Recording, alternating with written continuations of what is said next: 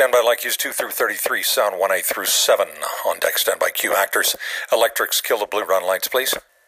Like Q 2 and sound 1A. Go.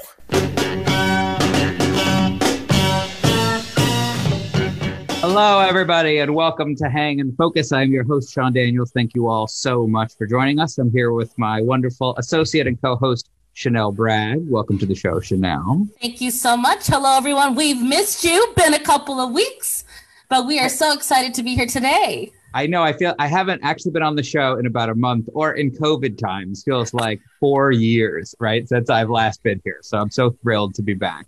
No, for sure. I do want to bring out, we wanted to talk at first with Jerry Wright, who is our managing director extraordinaire. So let's go ahead and bring Jerry on out to the show. Hey there. Hello, Jerry. How are you? I'm good. How are you? Good, good. There's lots to discuss, but this week, we announced on Monday that we were going to be pausing our plans to return. I can say a little bit about it, but I didn't know also if you wanted to go first. Yeah, well, I can just kind of kick it off. I think unfortunately, we knew it could be a possibility. We were making a run for January, there's no doubt. And we had every intention. And as we watch the COVID numbers increase, it's just it's too risky. We can't keep everybody safe. And so we unfortunately made the decision. But that doesn't mean the stage may be dark, but that doesn't mean we're not working behind the scenes. But it was a tough decision, I have to say. It was, you and I labored over it for a while, but it was purposeful, but it was also a difficult decision to make because we're just itching to get back to stage and into production. Yeah. And, I think, for so many of us, this is the longest break we have had of making art in our lives. And so I think we were all hungry to get back as fast as we could. But we just had this conversation. We're watching the numbers grow. Actually, in Arizona, there's now consistently been 100% increase for the last 14 days. And it just felt like at some point, if we can't offer our artists or our staff or our audience a safe place to be able to gather, and especially with vaccines on the way, right? Like we're all reading vaccine news each day about what's coming out or what's being approved. So if it feels like we are within being able to see when we can return, let's not push it, right? A couple more months of being able to do it, I think will help us. Now, I think what's exciting is that for the spring, we've been very lucky in that we have this fantastic online group that we've been able to put together, people that are able to join us, right? We did, somewhere between 17 and 24,000 people watch our online events to be able to do things. And so we're going to use the spring to be able to focus on giving our audience a backstage look at the process that we do, right? So we have Justice, which is the musical about Justice Sandra Day O'Connor and Ruth Bader Ginsburg. Those artists have been grateful and said, let's open up the process. Let's let people know how a musical gets made. We have the team from 8-Year-Old Boyfriend wants to also do the same to be able to do it. We have I don't know if we talked about this yet. So we're doing also The Heath by Lauren Gunderson, who's America's most produced playwright, and her and John Larroquette, who Tony Award winner and beloved comedian from Night Court, are doing that. And we're putting out a very polished version of that to be able to do. So we have a tremendous amount to put out online in the spring that I think will only whet people's appetite more to be able to return in the fall. Yeah, it's exciting. It is exciting. I mean, and we've really taken this time to do a lot of internal reworking and restructuring, which is only going to make us a stronger organization when we get through this. But really, the truth is, we have to go back when people want to see live theater and people want to come to theater. And until it's safe, that's the choice we have to make. And so we will hunker down and do what we can to keep everybody engaged and get to the fall where we can get into production again. And I think, some of the things we've been able to do that I think is worth kind of shouting out here. Jasmine Roth in our education department, right? When we did The Realness, she had it streamed into 6 different schools with 300 students watching, and those actors going into doing workshops afterwards. And that's impressive, right? I mean, 300 students used to be a full student matinee for us. So for us to be able to continue that work in this time, I think is impressive, and the kind of thing we'll see even more of in the spring. Mm-hmm. I couldn't agree more. I think we're gonna get stronger and continue to kind of engage folks digitally. We get it. It's not the same. We do, we want to be on stage just like everybody wants to be back in the theater, but, we'll get there. We'll absolutely get there. So now I know a lot of people have asked, like, what can I do? Right. Like, I think when we announced this, nobody was shocked. You know what I mean? I think we all kind of knew something like this was coming, but a lot of people have asked, like, what can I do? And so I just wanted to walk through really quickly what people could do. So if you're watching this and you're a subscriber, actually the most meaningful thing that you can do if you have a subscription is to donate your subscription back. To be able to say that, I paid for it, but here's my year-end donation to you. It's not even cash. You don't even have to send anything in. Just let us know either on our website or through our box office that you are donating your subscription back. Now, the cool thing is we've had several wonderful donors who have stepped up and offered us $250,000 if we can match it. And if you donate your subscription back, the amount that you paid goes towards that match. Right. So it's a way to not only make a donation to us, but to really double your money in terms of what it is. And I feel like that's a fantastic way to be able to help us. Now, if you also have $50,000 at home, I don't want to stop you. That is also a way to be able to send in, and you know who you are if you're out there listening. But I think, I hear from so many people who, they're like, I don't have the money to be able to give. And I even know for us in our house, like, we don't have the money to be able to donate, but we did at the beginning of the pandemic buy memberships and subscriptions. And so when those organizations contact us, we just say, like, keep it, use it, do what you can. And I feel like that makes such a huge difference to us to be able to have those in. It's very helpful. Absolutely. For sure. And if you're looking too at how you can make an imprint within your community, I think we can't stress more that $5, $10, $25 goes a long way. I think that I just really love all of the attempts of the community that's rallying around so many different projects. You see that they have different price options to donate to different theaters and stuff. So just consider us also when you are looking to support, but also our entire theater community. It's just certainly in need at this time. And how we survive this is through all of your help and all your contributions. So thank you. And I will tell you just one last thought. I know because you have other guests to get to, but people are sending in the nicest notes. And those meaningful, keep it up. Thank you for, keeping the theater together, waiting until it's safe. Those encouraging, supportive notes, we read them. I mean, we tear up over them because it's really important. It's really important. I mean, you're the reason that we're like fighting to come back to live. And when you send a word of encouragement and just a nice note, we all read it. It circulates through the whole company, and everybody's like, "Oh, that was so sweet." It matters. It does. I know. It's the truth. Well, and because the ultimate reason that any arts organization exists, right, is to be able to connect artists to its audience, and so whenever we hear from either of those groups to say, like, "Oh my God, thank you for doing this, I can't wait," it's like, oh my God, somebody notices, right? Like we're not, yeah. It's not. I'm not just fighting to keep this alive because it happened to be the job I had in March. It's like, no, we're fighting to keep this alive because, like, we believe in it, and we do it for you, and we do it for the audience to be able to do it. Because we believe that Arizona deserves to have world-class culture, and we believe that Arizona can be a leader in the country and not the world, and we believe that every student and every school deserves arts education. And let's be honest, in our lifetime, if it's not us, it's not happening. So I think if you believe, you know, that shows like The Realness, that arts education should be a part of it, like that's what we're fighting for, to be able to bring it back. So yeah, even when we get a $10 donation, or, you know, people will turn their subscriptions back in and say like, and I'm going to send you a little something. And you're like, oh, maybe they're a rich, you know, millionaire. And then it's like, oh, they sent $20. And it's like, it means just the same. It actually means that they're invested in terms of who we are. That's exactly right. And those $20 add up. I got news for you. I mean, it's all about, I'm on the business side of it, and it's all about cash flow right now, folks. I'm telling you. And so those $20 add up. They absolutely do. And we appreciate every single dollar that comes to us. And you know, we're being very responsible and very frugal, and we're gonna do this, and it's gonna be exciting. I just envision the opening night. That's what's driving me at this moment. That's going to be one heck of a party. I'm telling you right now, because we're going to be dancing on stage, Sean.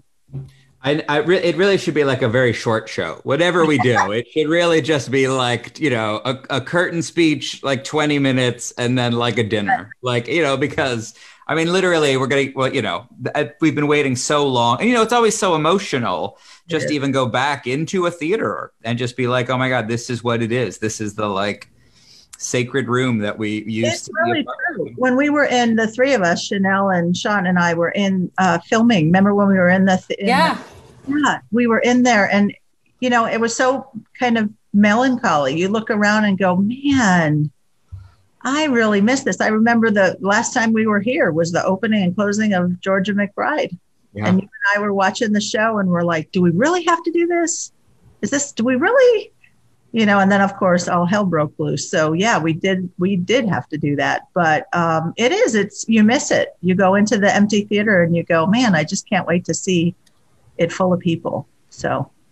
And we'll be back there. I have no doubt. Yeah. We are doing. Well, on our Facebook feed, we just got some love from David Barker, who said, it does hurt, but it's so best to be safe. And that light is at the end of the tunnel.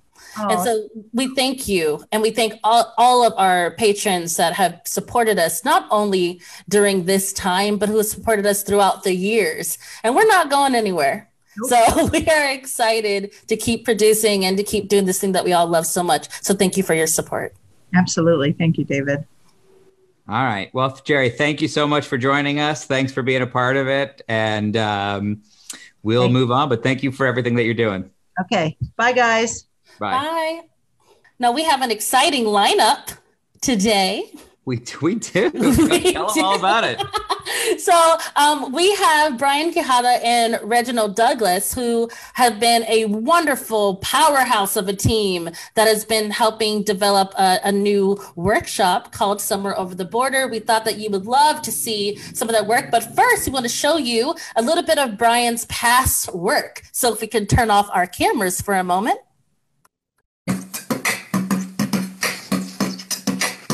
She said she laid under a board with flowers on top in the back of a pickup truck to get through immigration. Why isn't there an Oregon Trail game that tells that story?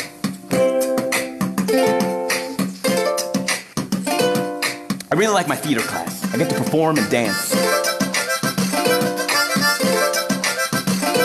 I love dancing, my father says, and playing my guitar. But will you see me getting paid for it?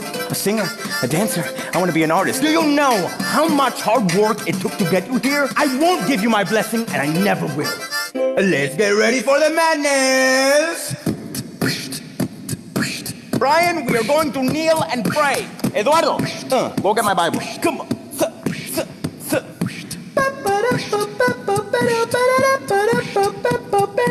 Michael Jackson didn't study, and he was singing and dancing when he was my age. Shimona! MJ is my new god.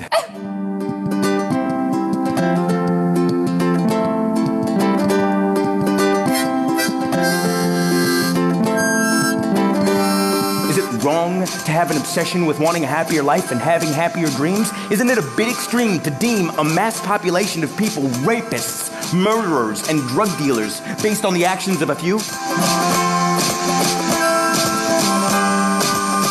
tired of the news they're selling, saying anything they can to make it so compelling. It makes me feel like yelling, but instead I'll start spelling Hope.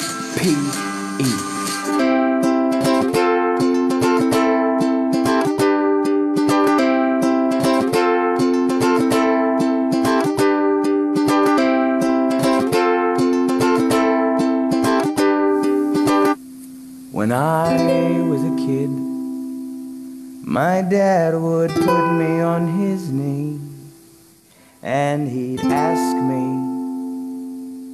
what it was I dreamed to be. Amazing. I think you're muted. It isn't, it isn't Zoom.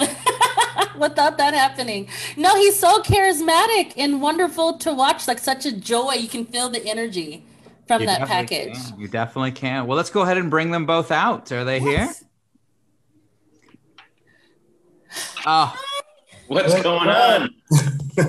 Now, so Brian, I just watched that video. Were you called sexy by the Chicago Sun-Times? Yeah, it was. Did that? Now, why don't you lead with that? I feel like that would be, yeah. It's I don't want to brag, okay? But they did. I remember reading that and being like, whoa, oh. I never realized that was a pull quote that they used. That's brilliant. That was my first time, I think, watching that trailer. I know. I was like, the rest of us get like, oh, it's competent. He's talented. Is like, oh no, I see. Oh, Chicago Sun-Times is really like. I was really lucky. I got to see that live many times. We did it. I did it at City Theater, which is where I met Reg. Oh. Back in. You've performed it all around the world. Well, have you really? Well, all around the States. I guess all around the States. I haven't left the continental U.S. Yes. There you go. That's Chanel and I are thinking big always. Always. So where are you two zooming in from? Go ahead, Reg. I'm in Washington, D.C. So I formerly worked at City Theater in Pittsburgh. Hi, Pittsburgh. What up, Pittsburgh? What's up, Pittsburgh? Very grateful for my time there, especially because I got to meet great artists like Brian. Produced the play of Yours, Sean, The White Chip, which was one of the highlights of my time there. So just a lot of great love for Pittsburgh still. But in January, right before things took a big turn, a pivot, or a pause, I moved to DC to become the Associate Artistic Director at Studio Theater. So still new plays, still contemporary stories, love of playwrights, love of the American theater. It's in a new city. So I'm in DC. Excellent. Love DC. I can't wait to visit you in DC because it's such a pairing up with Reg in DC. It's such a great city. I know. So I went to college here, and then Brian was doing a show at the Kennedy Center this last fall.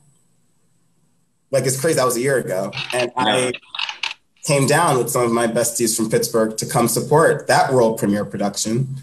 And we tore that city We had a great time in DC. Yeah. So you all have to come visit now. We'll come. I'm a good host. I know places to go and things to see. You lay out a good spread. I do a good trip. I'm in Iowa City, which is where I went to school. I haven't been here in 10 years since I graduated, but a friend of mine recently moved out here, and there's really no reason for us to be in New York. Considering, well, our apartment, my partner and I lived in a studio apartment, and it was getting, especially once the winter was coming, it was getting very difficult to be on Zoom calls. Like one of us would have to go to the bathroom, and that was embarrassing. and so I also couldn't figure out my my backdrops or whatever. So a friend of mine left New York. He was in a show called Sleep No More and moved back to Iowa City. We all went to school together. So 10 years, it's been a decade. We met, me and my wife met 10 years ago in this city. So it's kind of like a nice thing. We've been here for like a month. So it's kind of nice. It's nice to be back here. Nostalgic and in a weird way, like a weird way to remember this city. I I love that you couldn't figure out backdrops, so you went to Iowa. It just makes perfect sense that you're like, I don't know. It's like, is it supposed to be a beach behind me? I gotta go, guys. I'll pick corn instead. I'll pick corn. That's right. Yeah. Oh my God. So can you tell us about your show, Somewhere Over the Border? I can say why I love it, but first I would love just for you to just give us like the brief synopsis of it, and then I'll pile on the love. It's so what it is it's the story. It's the real story of my mother leaving El Salvador, which was where she was born, at the age of 16, leaving my oldest brother, Fernando, in El Salvador as a toddler, in search of the American dream, crossing the border. So through El Salvador, Guatemala, all of Mexico, and then crossing the border into the States. But it is also a mashup with Frank Albaum's The Wizard of Oz. So it's like a mix between, it's like how I describe it is it's like if Oh Brother Where Art Thou. Like it's what Oh Brother Where Art Thou did in Mississippi 1937. Right. We're doing, that was Oh Brother Where Art Thou was an adaptation of the Odyssey. So we're kind of doing that 70s Central America with a Wizard of Oz backdrop. And you know what? I feel like I've always loved your writing, but I feel like this is the next level for you. Like, man, that's nice of you to say. No, I just feel like you've always been entertaining. You've always, papers have always thought you're sexy. And I feel like that's been a part of it. But this feels like you're never going to live that down. Never. But I feel like just the craft of doing it. And then I think it's your mom's story, right? Yeah. And I feel like the trap of most kind of honest family stories, right, is that people tell these stories and act like they are really charming people that a series of unfortunate events happen to, which I guess perhaps is how the majority of us see our lives. But your play doesn't do that. Your play really wants to dive in and say, like, it's scary and messy across the board for everybody who is put in this situation, and nobody makes the right decision. And it's a mother-son story, right? About like really who are we and who we're as family. And that, I feel like you tackle that in such a way with such finesse and such love for your mom, but also like just an honest look at what, the hard choices that we make for family. And I feel like that's why and your writing has always been about your family, but I feel like this one, you're going to a next level in terms of not just commenting, but really sharing the whole world with us in a way that I feel like few writers can. Well, that's very sweet of you to say. I appreciate that. It does, in a lot of ways, it does feel, it feels new. It feels new. It feels like a different, like a leveling up for me of working on a musical that's, it feels like, within the realm of the classic American musical formula, right?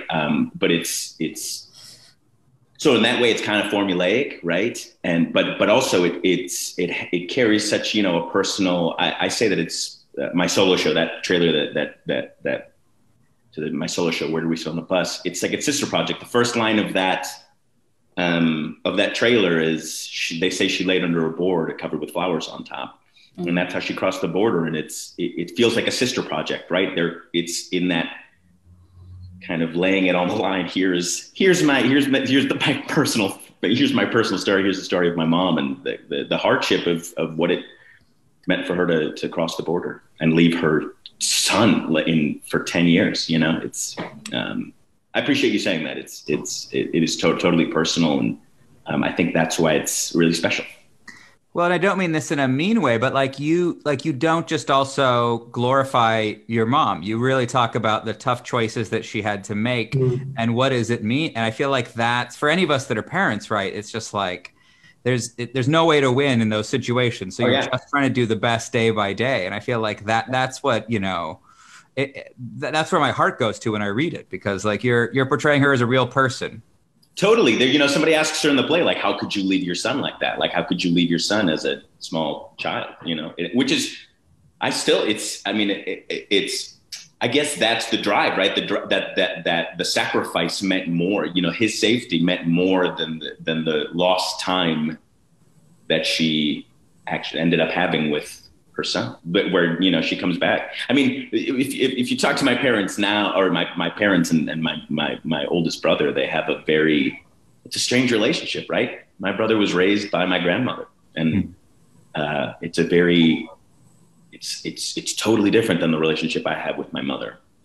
Sweet and amazing in it, but in a different way. Yeah. That's so true. Go ahead. No. Well, I was going to say, so Reg, when you received this piece and you're like, okay, I'm going to direct this. And the first time that you read it, like what was going through your mind? No, that's actually a good story. We've never told this story really. We've like done some of these kind of interviews, but we've never told this story. And you're both directors. I sought out this project, which is interesting because Brian and we got to know each other really well in Pittsburgh and kind of became like instant friends. Like we shared an artistic sensibility, also like a social sensibility, yes. A political sensibility. And it was January in Pittsburgh and Brian was doing a solo show. And so our staff adopted him. It was like, you can't sit in the housing in the winter alone. We will host you always. And so our whole staff adopted Brian, and then like me and our friend Jenna and Claire and Ryan, we really became super tight and we hung out like every day because Brian also had done the show before. So it was like a week of rehearsal, you know, a really fiscally conscious producing choice of like, what if you come and just do tech? That's all it was. It's putting up the show, you know. It's just it was really, Sean, you've been very proud of me, man. It was really good producing. I was like, and what if you start with like a sumat, like every week? Do like 20 shows a week with no rehearsal, and we'll take you to restaurants and get you free food. That's what we did. But we hung out all the time. And I remember when Brian got the offer from the Pittsburgh CLO, a wonderful company in downtown Pittsburgh, about 10 minutes from where City Theater is in Southside. I was just super pumped for him. And I wanted to read the play in all honesty, because I thought it'd be really cool for City Theater. You know, our company was committed to new work, committed to plays that really do that really special thing that the political is personal, the personal is political, and a human narrative about the world we live in a wholly new, interesting, unique way, the way only great writers can. So it was like perfect. And it was 5 people. I was like, what is this? What could this be? And I read it and I was just blown away. You know, it was such a great mix of different musical genres. I right away, like, I think, you know, I'm a new play lover and a new play director at my core. And so I always am curious about the world a play is setting up. And those moments when I fall out of the play, which is, oh, there's development opportunity there. Oh, there's a thing there. There's a question still there. And we went to lunch. I kind of invited Brian to lunch and was like, what if we just talk about your play or your musical? And I had my City Theater hat on more than my director hat. But over the course of that lunch, it really shifted from just 2 friends, one of whom worked at a theater company, to a director talking to a writer about structure and about story and about song and style, and bonding in a different way about our family dynamics and our love of art. We were talking a different conversation than 2 friends or a producer and player. We started to have a director-playwright conversation. And so I was just thrilled when Brian was like, yeah, I want SCLO if you can direct it. And they were like, yeah, and he's local. Cool. Have fun. And it's one of the most special projects I've had the chance to work on, you know, and I say I direct everything for Lucille, who's my mom. And it's exactly what you're saying, Sean. You know, I do every project I think about comes right back to her seeing herself on stage in a world that doesn't often allow her to. The truth of her story, which is so often told as trauma alone, and that's not the real Black experience or the real BIPOC experience. There's so much joy.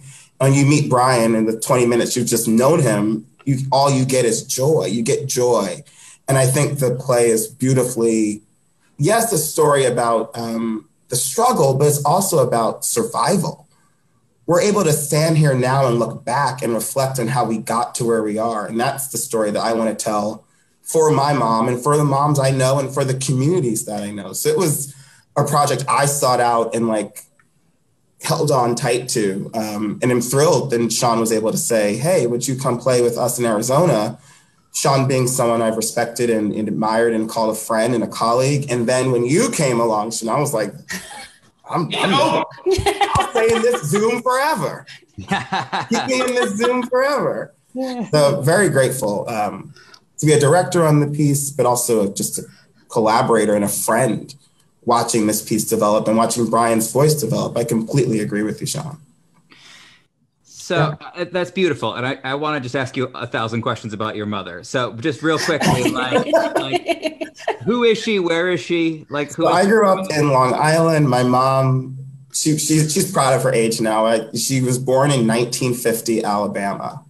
And so it blows my mind. My mom drank from segregated water fountains, small town Alabama.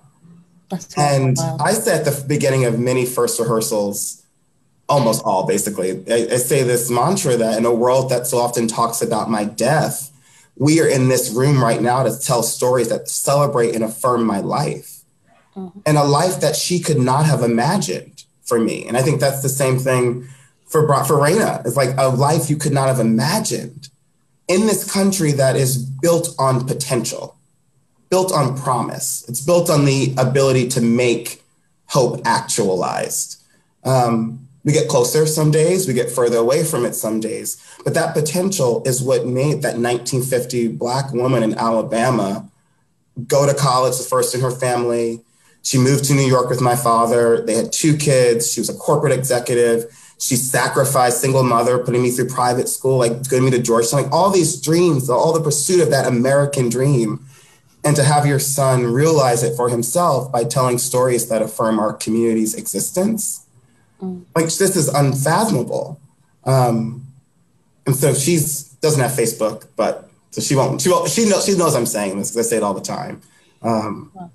But yeah, I mean, we get to tell stories every day, all 4 of us on this stage, that celebrate life in a world that so often feels dark and led by death in all kinds of forms. My mom is a great example. Raina in the play and in real life is a great example of life, strength, survival, joy in the midst of pain. And so that's Lucy.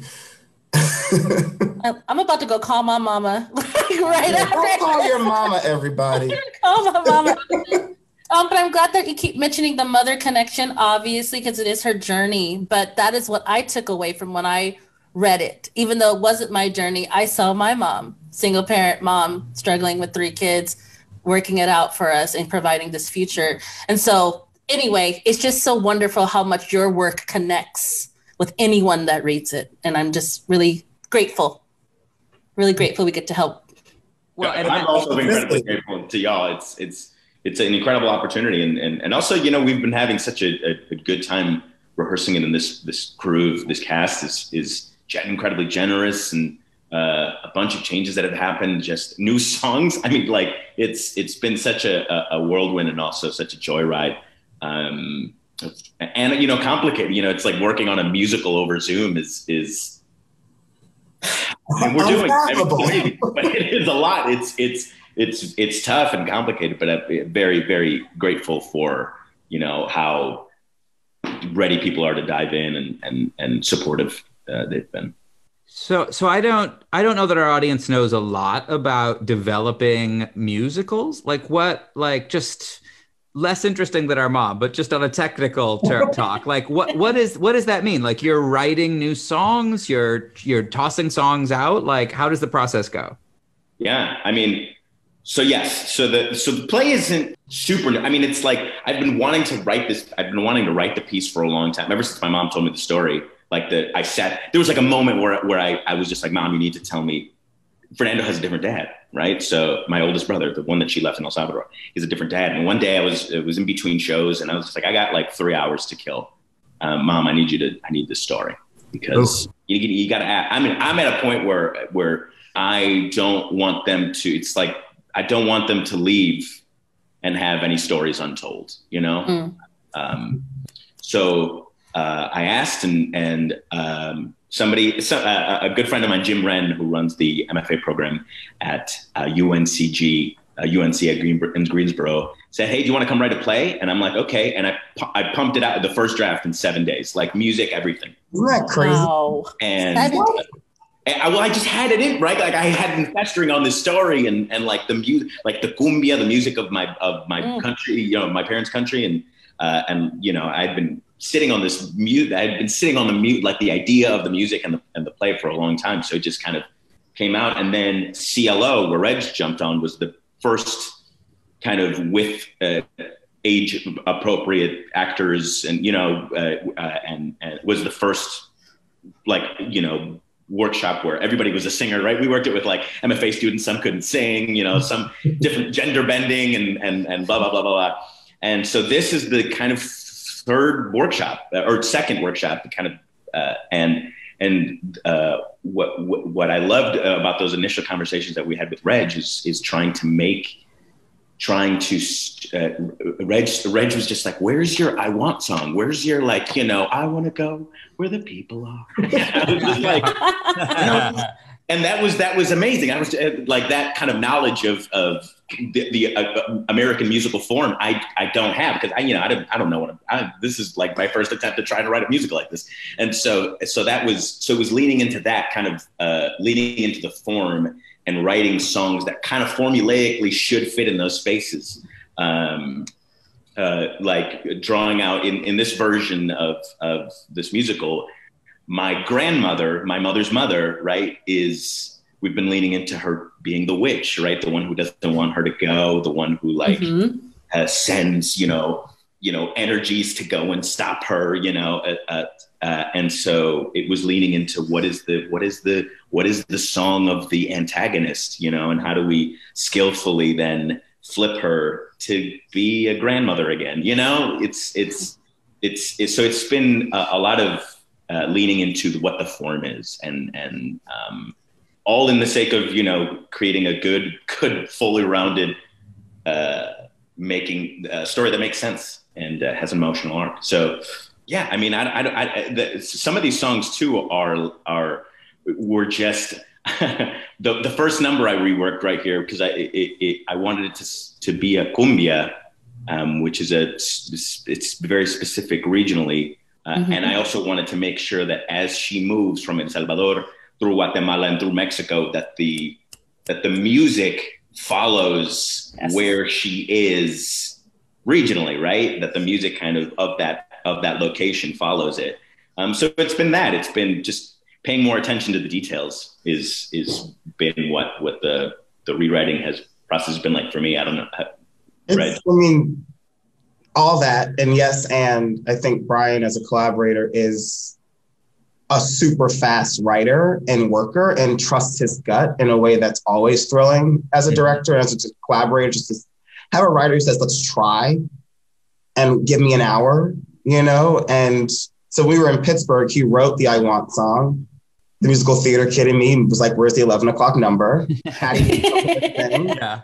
He wrote the 11 o'clock number like that night. We were in like the room, like the hangout, like in the hotel room before we went to dinner. And he's like, give me the guitar. And it's just, it's amazing how fast Brian's able to churn out ideas that feel fully formed. They don't feel like rough cuts. They feel like, here's the dramaturgically sound answer. And it often is. And then we have this great dramaturg, Kristen Leahy, who's able to also offer a new perspective. And we kind of hash it out, the three of us, and go, well, maybe it's this one word that's off. And it's not it's so that level of detail. And then macro things like adding in an act break. We added an intermission throughout the last workshop. ATC, to everyone out there, in the spirit of really supporting artists, Sean and Chanel were like, we think you need 2 workshops. Now, I work at a theater company all day, and I was like, you just think that and are going to do that? Like, what? But it's because what they're doing with the support and with their resources is really investing it in artists and the needs of making the best work. And so we were able to have the time to really focus on the work. And then this upcoming week, we'll focus on recording it and be able to share it with all of you. But because we had that time, we were able to say, oh, maybe this isn't 90 minutes straight through. Maybe it's an hour and then 30 minutes. And that break can let us shift dramaturgical shifts, musical shifts. And we added a number the day of the final workshop. And our amazing actors were like, okay, give me an hour. So we've been really fortunate, to have a great composer and book writer, but also the most game team of actors, and then like above and beyond supportive producers. So it's been an embarrassment of riches. Well, thank you. And we're also thankful that one of our very own, Johanna Carlisle, and Cepeda is one of the cast members of Somewhere Over the Border. So she's been showing y'all love in the Facebook chat this whole time. So just, for people that don't know the show or don't know Brian, like, what's the elevator pitch of like why they should watch when this comes out? Listen, there's not enough adaptations of The Wizard of Oz, okay? There isn't. I know that there's Wicked, and I know that there's The Wiz and the actual Wizard of Oz, but I don't know. Like this is Brown Dorothy. This is the Central American Dorothy. It's filled with a lot of people's music. I grew up on hip hop and so, it is infused with kind of an American hip hop lens of watching this. So the music, I think, is something that's really exciting, but it's also the joy of, the wink as you watch as you watch it of like, that's the Scarecrow, or like, that's Toto. It's like, it's those little winks, that little fun along the way of connecting it with a story that we all were raised by. It's a very it's like the most American story. Can we just talk for a moment, though, the importance of representation? And the reason why that I love that connection to Dorothy is just like when I read A Blade So Black, which was, a Black central character being Alice, right? Or like there was a theater here that did Curiouser and Curiouser, which was an interactive experience. And yet they made the person that was going through the experience Alice. So they went to different people that played Alice throughout. And on all of the walls, they had Alice Latina, Alice Black, Alice White. And I was like, it's so important for little Black girls like me to see ourselves reflected in art. So to be able to use The Wizard of Oz, which is a story that we all love and know so well, but to be able to connect it, and it truly works. Like, it really works. Like, I read your play in one sitting. Like, I didn't even get up. I was just sitting at my desk.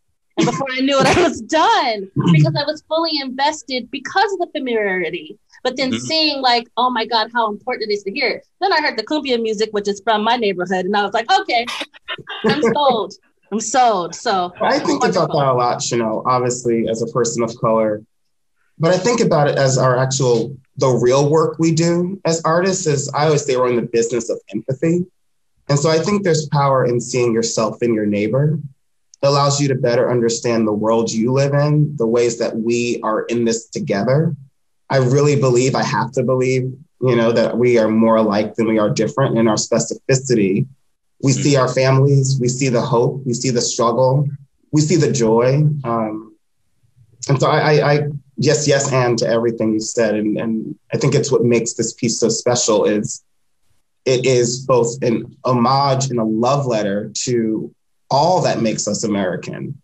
The pain of our history that we all feel uniquely in different ways, but also the really active hope that we could achieve our dreams and watch our neighbor thrive and survive. And that actually is what we can do in the theater, is we can tell stories that allow us to both honor our past and find a new future together. Like, that is a dream job, and we get to do that. And I hope for audiences, you get to be a part of experiencing that empathy, that understanding that they may look different, they may sound different, speak a different language sometimes, or have an accent, but their heart beats just like yours.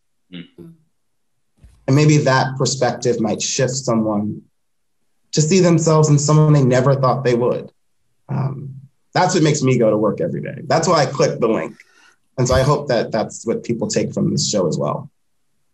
Yes. Are you hitting the wall? Is that like? Yeah. The neighbors can hear. There's Iowa. I know. Wake up, Iowa! It's time for the show to happen. Yeah. Well, guys, you're all very kind to like say that like we're great producers and that you're happy to be here. We are just grateful to be able to support this piece in any way that we can. You come across a play and you think like, all right, we should probably do this at some point, and you come across other plays that you think like, we have to do this tomorrow.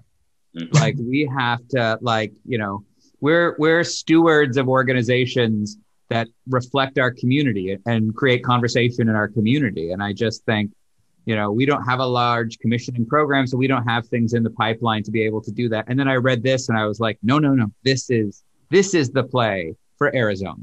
This is an Arizona story for people to be talking about, to be able to do. And so I'm just grateful for all of you for letting us, borrow you all and your work for a brief moment to be able to, share this story, because I think, it's an American story, and Arizona is by far, in my mind, like the central heart of the country at this moment. It is a state that is trying to figure out exactly who it is and where it is going and what does it believe and what does it support. And I feel like that struggle is real, and plays like this start the conversation in ways. And really one of our values is conversation. And so to your point, like, wouldn't it be great to see people that look like you having a different experience, or people that don't look like you having the same experience, and be able to say like, oh, that brings us all a bit more together. And I feel like this play does that gorgeously. That's amazing. You're gonna make me cry, Sean. I know. I was like, that's my partner, y'all.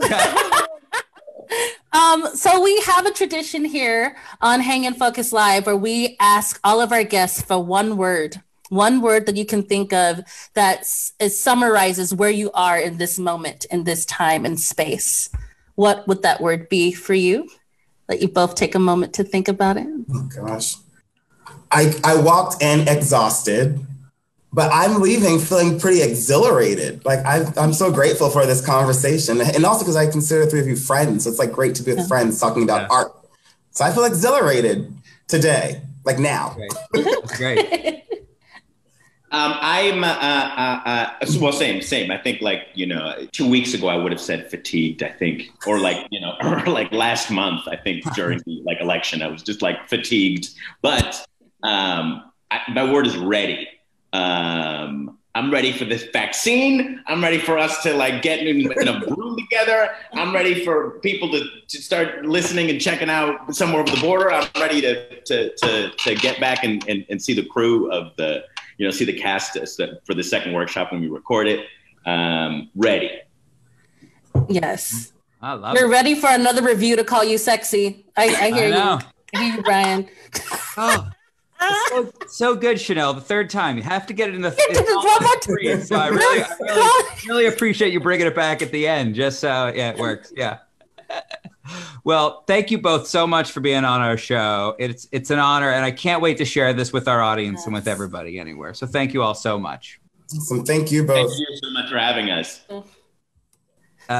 I feel like we should just have them on the show every week. Can we do that? Truly. No, they're so much fun. And I felt that energy too in the room during the first rehearsal when I just sat in, listened to everybody read for the first time and hear them talk about why they love the play so much. So yeah, it was good. And I'm leaving feeling energized. I mean, it's been a long work week. We've had some things this week. I know. Well, it's so funny. We were in our workshop for Color My World over the weekend. So it's actually been a 12-day week. So I'm pretty exhausted. And then we get to the end and I'm like, oh, but this is why we do it all here. So I'm definitely leaving energized also. What else you want to tell us about is going on? Well, so as we close, we're so excited just to tell you a little bit more about our partnership that we have going on with Mesa Community College and the Theater and Film Arts program. So we are officially doing the Corona Logs, which is an exploration of identity, culture, and well-being during COVID-19. So what is great about this collaboration is Ruth Farber and I, I would say mid-COVID, right? We happened to be a part of this space where we're trying to cope with what was going on, how we felt. It was nice to get in a room and be around people. It was before Zoom fatigue became a real thing. It was the early stages, and we just got together and dreamed in artistic and creative ways. And so from that spurned the idea of maybe we should do some sort of chronicling of what's going on. And then the Corona Logs got thrown around maybe we should produce that or create something. And so they went dormant for a little bit as we both had things going on. But then when we were looking to make quality partnership and collaboration with the Maricopa Community Colleges. Then Ruth contacted me and I talked to her and she's like, what should we do? And it was like anything was on the table at that point. And I was like, why don't we do the Coronalogues?